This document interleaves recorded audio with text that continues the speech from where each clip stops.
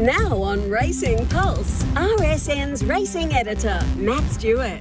Catherine Coleman, who's got a hell of a job as the co-trainer for one of the best stables in Australasia, and also to be able to be used in a marketing sense is fantastic. For more news, opinion and selections, head to rsn.net.au. Yes, it is time for our racing news segment with our racing editor, Matty Stewart, and it certainly goes up a notch when we are coming towards the majors, and there's still no word. I don't know whether Kieran Mars is having some fun with the connections, or whether Kieran and Dave are genuinely going, I don't know what to do here. I don't know. Should we toss a coin? Well, paper, scissors, rock usually resolves these things. It's not quite the same as when Makybe Diva may or may not have run in the third Melbourne Cup. But it's interesting because he's such an important horse, and Kieran hinted yesterday about stud value, and I know Jamie Lovett wasn't that concerned about it, but I think Kieran's very mindful of, you win a Cox Plate and he's there as a stud aspirant. If you win a Caulfield Cup and have another crack at a Melbourne Cup, he's Hunt Club type material in the UK terms. So there's a bit of a feeling that the Cox Plate has become more likely. There's no betting reaction to it. He's held his position. In fact, he's drifted a point in the last 24 hours for the Cox Plate to $8. I wonder whether the weather... we've got a very nice week here in Melbourne. I can't see how we're not going to be racing on a good three come Caulfield Cup time on Saturday, with no rain predicted and warm days over the next... What race is it on the program? Don't know as yet, but I'd assume it will be... About 9 or something? You'd think of 10 races, it'll be either 8 or 9. I wonder if they're revisiting the last race feature. It won't be the last. Yeah, so look, there's a few things at play. I've texted Kieran, as has every other person on the face of the earth today. No response, but I think the Moonee Valley would be really hoping that Gold Trip runs in the Cox Plate, because after the hullabaloo about the decision, and that intensifies the interest on him. But we'll wait and see. If he's in the Caulfield Cup, it'll be interesting just the same. So, look, we're going to find out in the next couple of hours, I would imagine. So, Akita Sushi and the connections waiting on that as well, because he's currently number 19 in order of entry. We'll have a chat to Mike Moroney a little later, because if his horse Squigolimo wins today, he could actually jump into the field for the Caulfield Cup. So there's a lot that hinge on the decision of Gold Trip. And First Immortal hangs in as second or first emergency, depending. I think he's... I still think he's going to struggle, unless there are a couple that we do not know that are not going to accept, or... There's an issue with a couple of the horses that are already... Which can often happen. I mean, you can back it in that one will fail. Durston was first emergency last year. You might be a little hope here still with First Immortal. No. But knowing you've got it in an 8-horse multi, so it's... No, I've given up hope. Fair enough. The gallop of the Japanese horse yesterday. The Caulfield Cup. Well, he was out at Caulfield this morning. Sorry, this morning, yep. And Paul Bloodworth, who was out there, he spoke with Hoss this morning about... Breakup, who's probably the big X factor. We don't know much about him. We never do, these Japanese horses, but this is what Blood had to say about his look at Caulfield this morning. So, I mean, he wasn't out here to break any records this morning. Part of the exercise was to give him some familiar experience with Caulfield and the race day stalls and the mounting yard, given, he's never been here before, of course. And I think that went really well. The horse has been really relaxed all through the morning. Which is great, and Damien seemed happy with his work. He didn't break any records, came home his last 600 metres in around 37 seconds, sort of around 12 and a half second furlong. So I think, it's a nice hit out in preparation for Saturday. Well, I've got a feeling he might do a Delta Blues pop rock, run well in a Caulfield Cup, and then smash him in the Melbourne Cup. Firm track, Japanese horse. We know the level. Fascinating runner. Who's to say he won't? They've got a good record in the Caulfield Cup too. Don't forget. So he is currently an $11 chance in the Caulfield Cup, and if you're keen to have a crack in the Melbourne Cup on breakup, he's a $13 chance. So Damien Lane, who obviously knows the Japanese form better than anyone, is pretty keen on breakup. And I think when we spoke to Paul Bloodworth going back maybe a month or so ago, he said there was some similarities and maybe even better performed breakup at the same stage of their career as what Amur de Glace was. And there's a bit of Delta blues about him as well, so he might just come out here and smash us. He may just do that. Ben Mellon went to the VRT yesterday. His 10-meeting suspension for careless riding on Griffin, the Caulfield Guineas. Mellon highlighted the person standing halfway up the stairwell behind the winning post, the photographer. It didn't succeed. He basically got smashed out of the park by Justice Bowman. Mellon's potentially not going to let it rest there. That was the VRT. Supreme Court is a possibility. I think he's really... I've had a couple of texts with Ben, but he's undecided, but I think he wants a fresh set of eyes on it. So he's thinking of... He's considering his options, and he'll let us know later on today. But I don't think he's going to let it rest there. So if the suspension stands, does he miss Cox Plate weekend? He would miss Manikato and Cox Plate, and then he would be back for Cup Week. So... And he didn't have much locked in, but that's just, top-class jockey like him. There was going to be a pretty much a full book of rides. So, no, he's a little bit narky he was surprised, basically, very surprised that it was so overwhelmingly the other way. So we'll see what happens there, but there will be an updated bit of information on what he does next, if anything. But I'm under the understanding that he's looking at his next options. The KPIs for... Caulfield Guineas Day. Josh Blanksby's really good at laying these down. They're always interesting. The crowd was 18,000, which was up 5% on last year, 18,023. Given the works at Caulfield, when you saw the aerial shot on the day, there was massive piles of blocked off areas. So I would think that 18,000 is a really good crowd for the Caulfield Guineas, up 5% on last year. Domestic wagering was down 15% at 105 million on last year, but 2022 was a record because of the abandonment in Sydney and because of the washout in Sydney, and all eyes turned to Caulfield. And that's an important, I suppose, bit of detail, context to place in there. And we'll talk more deeply about this with Matt Welsh, who'll join me after 10 o'clock as well, because all of the talk leading into it was how much of a bonus it could be having essentially what could be argued the biggest race day we've ever seen in Australia when you combine the Sydney meeting, the Everest meeting, and a cracking Caulfield Guineas Day, yet the turnover was down 15%. Well, I think the plus is it's a huge stage with both on it, but the minus is it's still going to be divided between the two, isn't it? So there's a bit of a plus and a bit of a minus, but Matt Welsh will probably have more information on that. One thing that was terrific that they did, and I think their MRC is better than the other clubs at flinging the gates open. So, they've had semi-feature meetings where they said, you know what, we'll open up the gates. They had a buy one, get one free ticket offer, and Josh Blanksby was of the view that certainly had an impact on the crowd. And I think I know, the cost of putting it on and the staff and all the things that they argue, it's very hard to just lower prices and open the gates. But the MRC seem to be much more have a greater understanding of those some of those aspects than the other clubs.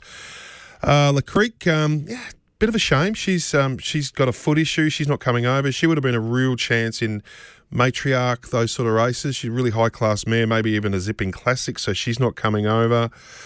Actually, just on horses that have fallen by the wayside, the European Summers, Hookam's now been retired, the King George winner. Ace Impact, the Arc winner's retired. Westover, the Arc runner-up, and King George runner-up's retired. And I think they'll all be glad that they're not running at the Quipco British Champions Day on Saturday, because the weather's getting absolutely worse. You know what they've called it? Storm Babbitt is what it's called. That's hit Royal Ascot. Storm Babbitt? Storm Babbitt is Who's what it's Babbitt? called. I don't know. Babbitt sounds biblical to me. They may have to revert to the jumps track for feature races, so they're looking at unprecedented measures to get the meeting done and dusted. And this is, our Champions Day version equivalent that they have. So they've got a rotten finale for the end of their carnival. Just dashing back to Canberra yesterday, where Tom Riley from Thoroughbred Breeders Australia, fantastic. He's very behind the scenes political liaison guy between the racing and breeding industry and influential people in Canberra. And there was a lot of gatherings hosted by Tom Riley in Canberra yesterday where this is the presser. Federal politicians pledged bipartisan support for the thoroughbred industry. That includes the breeding industry. More than 40 MPs and senators from across both parties were engaged by Thoroughbred Breeders Australia yesterday, and the unanimous, words are words, reality is reality. But for the moment, it seemed very promising. We know racing's has its polarising elements, and we know that these wagering taxes are going to come in and things like that, advertising. So was there any discussion of that or any mention of it in the release, this wagering review which is underway? And I know the racing authorities of every state are trying to explain to the federal ministers who are overseeing this inquiry about the proposal to ban advertising, sports betting advertising, and also the incentives such as your money-back offers and your bonus bets. No, doesn't seem to be any mention of that, that they were part of discussions. So they were sort of loose, yes, we're in your corner discussions. We understand how many employees you have and the scale of the industry. Funny enough, though, that wasn't mentioned in this press release. We might actually try and get Tom Riley on the Big V later on, because what you mentioned is the elephant in the room. So we'll certainly try and flesh that out and work out where that's at, because that is going to be the biggest impact. Matt Welsh touched on it in the media briefing the other day, and good one for you to throw at him today as well. First race on Kenzo today. It's not all about, as far as the big game and the Oaks goes, Harlow missed v City of Lights, the half-sister to champion Mare Winks, whose mum died yesterday. Harlow missed his $9, City of Lights $2.30. John Sargent is a relentless winner of the VRC Oaks. Harlow missed as his big contender this year. City of Lights is another Oaks contender. So race one on the secondary track at Randwick today may shed some light on the VRC Oaks. Yeah. They're very prominent fillies from prominent stables. Golden 60 had a big workout yesterday. We knew about that, but the reports, he's pulled up really, really well, according to Francis Liu, and he's going to be gearing up for, once the dust settles on the Spring Carnival, we might be looking at Golden Mile, Mr. Brightside, that sort of thing. So it's worth keeping an eye on how Golden 60's going. We'll talk to, I'll get Hugh Bowman's thoughts on it, because I'm going to have a chat to Hugh Bowman a little later in the program, and also Hong Kong Hutchie will be along as well. Zach Lloyd, militarise in the Cox Plate. We spoke to Chris Waller about that yesterday. He was a bit coy, but he officially, it was announced yesterday afternoon. It's a huge opportunity for Zach Lloyd, and one of the first rides he'll ever have, could possibly be his first ride in Melbourne. This is what he had to say this morning about having the ride on Militarise. Honestly, going back and rewatching the race, I thought he ran super. I must say, I took my eye off him at probably the 250-metre mark. I thought he was out of the race, so I started to watch, obviously, the front horses. And then I rewatched the race when I got home, and I was quite surprised he ran fifth. So he must have kept building to a line, which he did, obviously. And I think just the race setup wasn't to be for him. It was nothing to do with, obviously, the ride or the horse. It was just the race setup and where he found himself it was in an impossible position to win. But I thought he found the line really, really well. And, first time going that way might have been a bit unbalanced, but, yeah, I thought it was promising for sure. He's either only just a nice 3-year-old or he's a total moral in the Cox Plate, I reckon. Total moral? Well, I just think he just fits the mould of those ones that have come through the Guineas. It was a funny Guineas where the wind played tricks. His run was better than it looked. I actually think the race is thinning out a bit. Are you going to open up the shoulders at $8 then? Just going to wait and see how things go, see how the vibometer's going with Christopher John. I just think it's a Cox Plate that's awaiting the good staying 3-year-old, but we're still guessing a bit about the quality of the 3-year-old form as well. So, he might be a total certainty in the Cox Plate. But no Amelia's Jewel, Gold Impact, who knows? So Romantic Warrior? Well, we're guessing still, aren't we? Alligator Blood, 7 Group 1s? bit player, I'd say. In a good player? Cox Plate, he'd be a bit player. Gold Trip, obviously, if he If he goes runs. there. We don't know if he's running. Then Militarise. This is Kieran, if you're listening. order of market. Victoria Road, who is the O'Brien runner, Yep. who's come off a win in the States. Right, so. Fangirl, who She's just a good mare. Just a good mare. man. Well, she is. Okay. What do you think? She's Winks? It was a Winks-like win last Saturday. Okay. You Winks-like win. I'm not saying. I'm just saying. I'm looking for the right horse. Mr. And it might be- Brightside? Yep. Nice. Yep. Sort of to me, he's a bit of a Prince Salieri. King Colorado. Well, he just got beaten in a Cox Plate. Well, they all just got beaten in that year. King Colorado.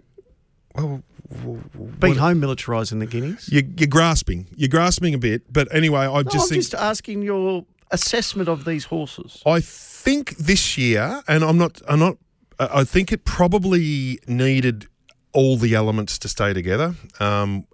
Prowess falling by the wayside early on was a bit damaged the New Zealand connection, and then we lost the Western Australian connection, and then the Hong Kong horse didn't set the world alight in the Turnbull. So there was a couple of little niggles going through, but it lends itself to a year where you might get the spectacular 3-year-old coming through. What about a horse like Without a Fight, possibly backing up from a Caulfield Cup into? But we're still guessing. We haven't seen enough of him of late to. He's have pretty good in the summer. Yeah. In the winter, I should say. No. Yep. All of those things are true. So All we'll right. see how it all comes together. I'm just saying it might be a good opportunity for the rising star 3-year-old this year. A few SMSs coming through. I don't agree with Matt on much, but he's spot on remilitarising a Cox Plate. That's Dave from Swan Hill. Another SMS. Brightside will bounce back in the Cox Plate. Hope so. Another one. Stop guessing, you idiot. I think we're all guessing, though, with a lot of these things, aren't we? Matt, you've got to be kidding. That wasn't a strong Caulfield Guineas, and Militarise was unplaced. But it was the way it panned out was a bit funny.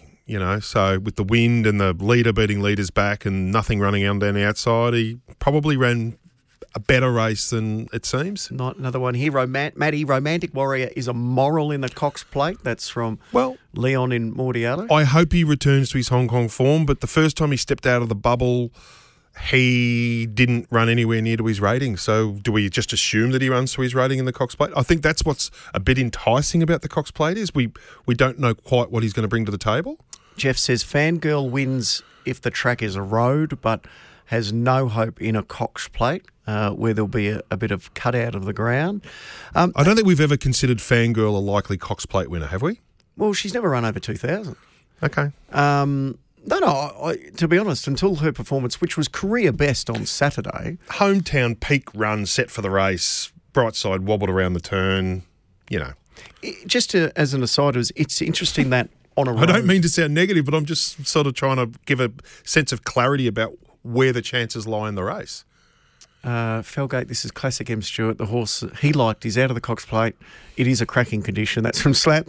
Good. It's the Cox Plate. Good. Great. Everyone turn up. It's going to be a great race. Did you hear Craig Williams yesterday when I had a chat to him out on the track at Caulfield? He said, Mr. Brightside, the track in Sydney on Saturday would have been firmer than concrete. Concrete would have been softer, was his exact quote. What was it rated? I mean, this comes back. Well, he said it was a 2. But was it rated a 3? No, it wasn't rated a 2. No, I know. So when are we going to accept that there's no sin? The greatest sin is misrating a track, not rating it if it's firm. I mean, it's just so damaging. Like these valuable horses who run on a 3 with the assumption it's a 3, and then they can get wrecked on them. But it's interesting if Caulfield produced a track that a leading jockey like Craig Williams was calling concrete, there would have been an outcry of participants. Craig Williams is the only one I've ever heard say that track was firm in Sydney on Saturday. I've heard similar reports about Caulfield and Flemington. Absolutely. No, and I'm saying on Saturday, have you heard anyone else say anything about it? About Randwick? Yeah. You're saying that he's the only one who's been... No, but I'm saying to you that there is a lot of outcry from jockeys, trainers, if the track is firm at Caulfield or Flemington. Yet no one seems to have an issue with the track on Saturday, yet Craig Williams said it was a road. So is it... It was probably the shock that it's the first firm track they've had in Sydney in 50 years. And the horses, have they come... They seem to have come through okay. Well, Nash said think it over, struggled on the hard ground. And we might not see him again. So, absolutely. And it's the only clarity we get was when we hear from someone like a Craig Williams, because if we went by the track rating itself, we'd say, well, he can't have an excuse on a firm track because it was officially rated a 3. So, no, good on Craig Williams. Just a few more SMSs as we wrap up. Morning, boys. Worst Cox Plate since... hang on, these SMSs keep moving as they come in. Since Ocean Park, militarised just wins. That's from Jared. I'm not guessing. I let form unfold and read it. Okay. Okay, so what's Mr. Non-Guesser? What are you saying wins these races? He hasn't given a horse. Anyone know where Dunkell is? Well, Dunkell is going to have a light spring and come back towards the end of the spring. I bumped into a couple of their owners a few weeks ago. Zaki, think it over, still have class to peak on Cox Plate Day and could be a chance. Well, one of them's 10 or 9. Yeah. Is Zaki actually still going to a Cox Plate? We need to wait and see after what happened on the weekend. I give the 3-year-olds no chance. 3-year-olds win 1 in 10 years and are not well in at the weights. Yeah, but the years they win are like this year. Why would you look any further than Gold Trip if he runs? Well, because we don't know if he's running. Look at big race results. That's from the Prez. Yep.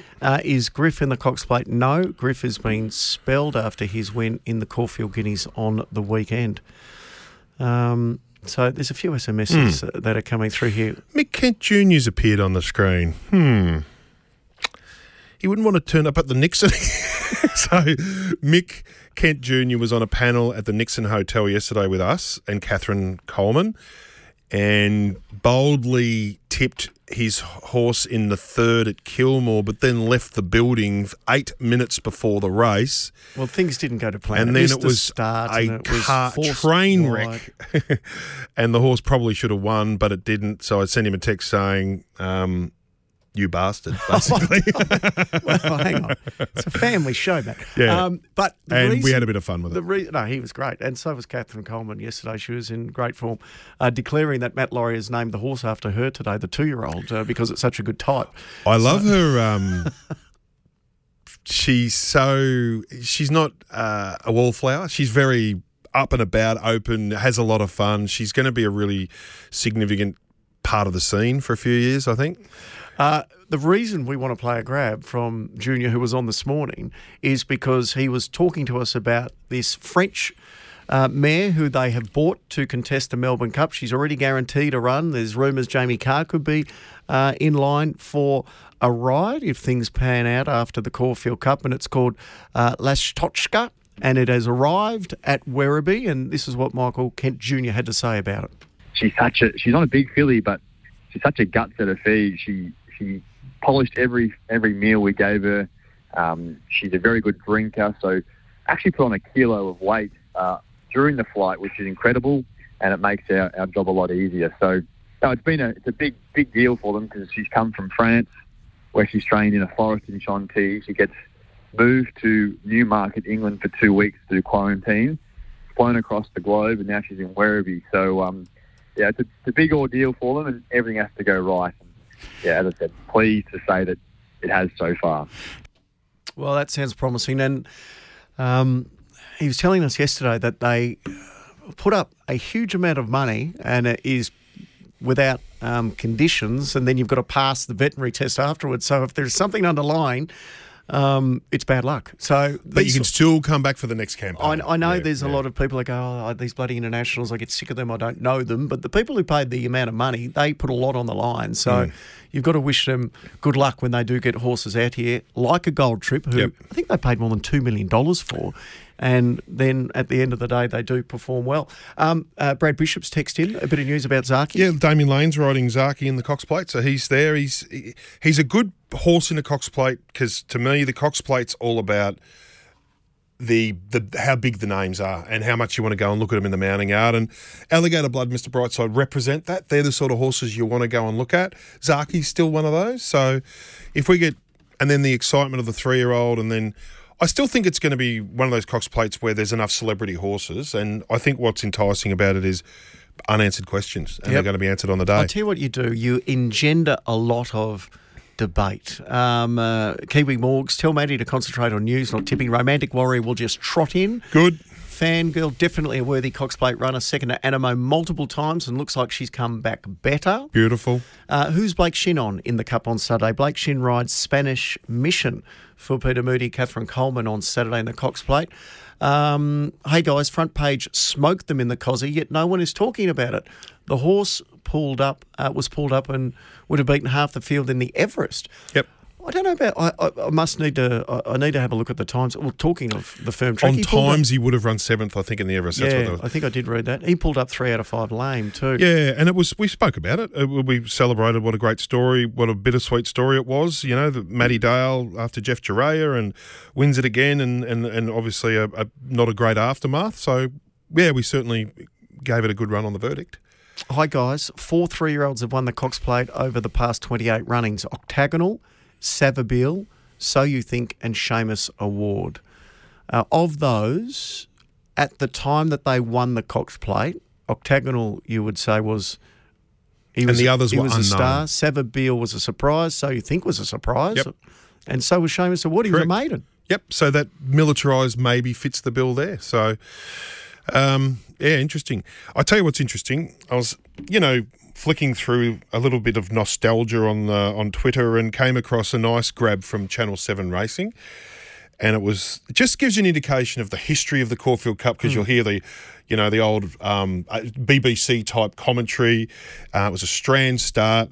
It was a total mess. The winner, we won't get to play the entire race, but it was Pal Fresco, who was a brilliant 3-year-old who set an Australian record time of 2 minutes, 27 3/4 seconds when he won in 1935, and that stood until Tulloch broke it in 1957.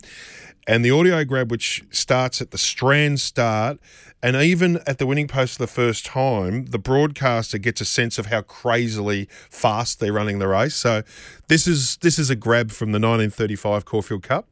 Watch the horse with the bandaged forelegs nearest the camera. That colt on the outside is Pal Fresco. And as they leaped from the barrier, he side on, lifted the post.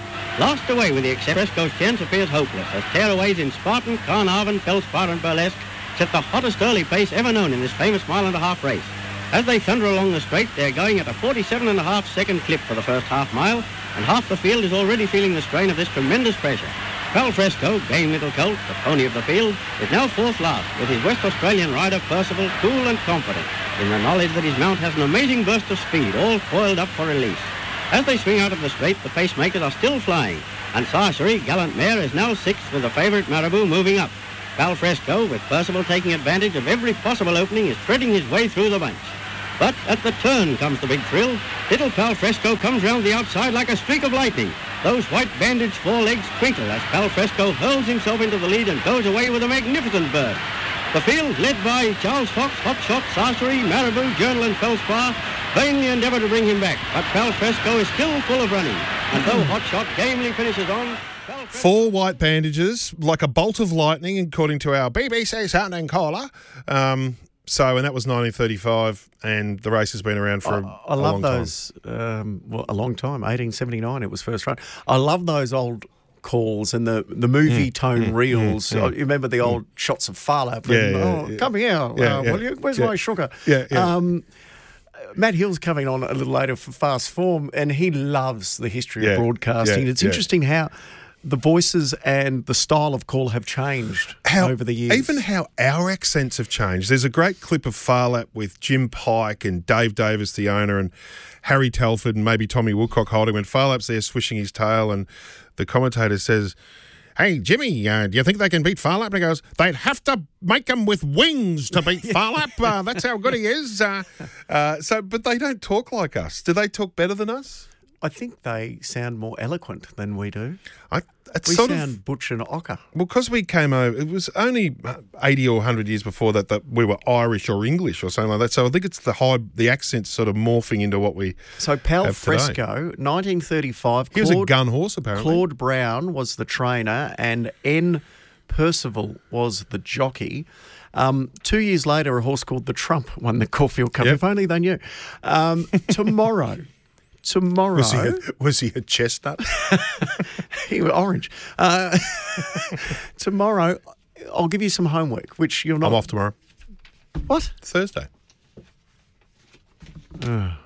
That's annoying. You're not enjoying this adjustment to the... No, we need you to work. Okay, I'll put it out to the listeners and we'll pull some highlights out.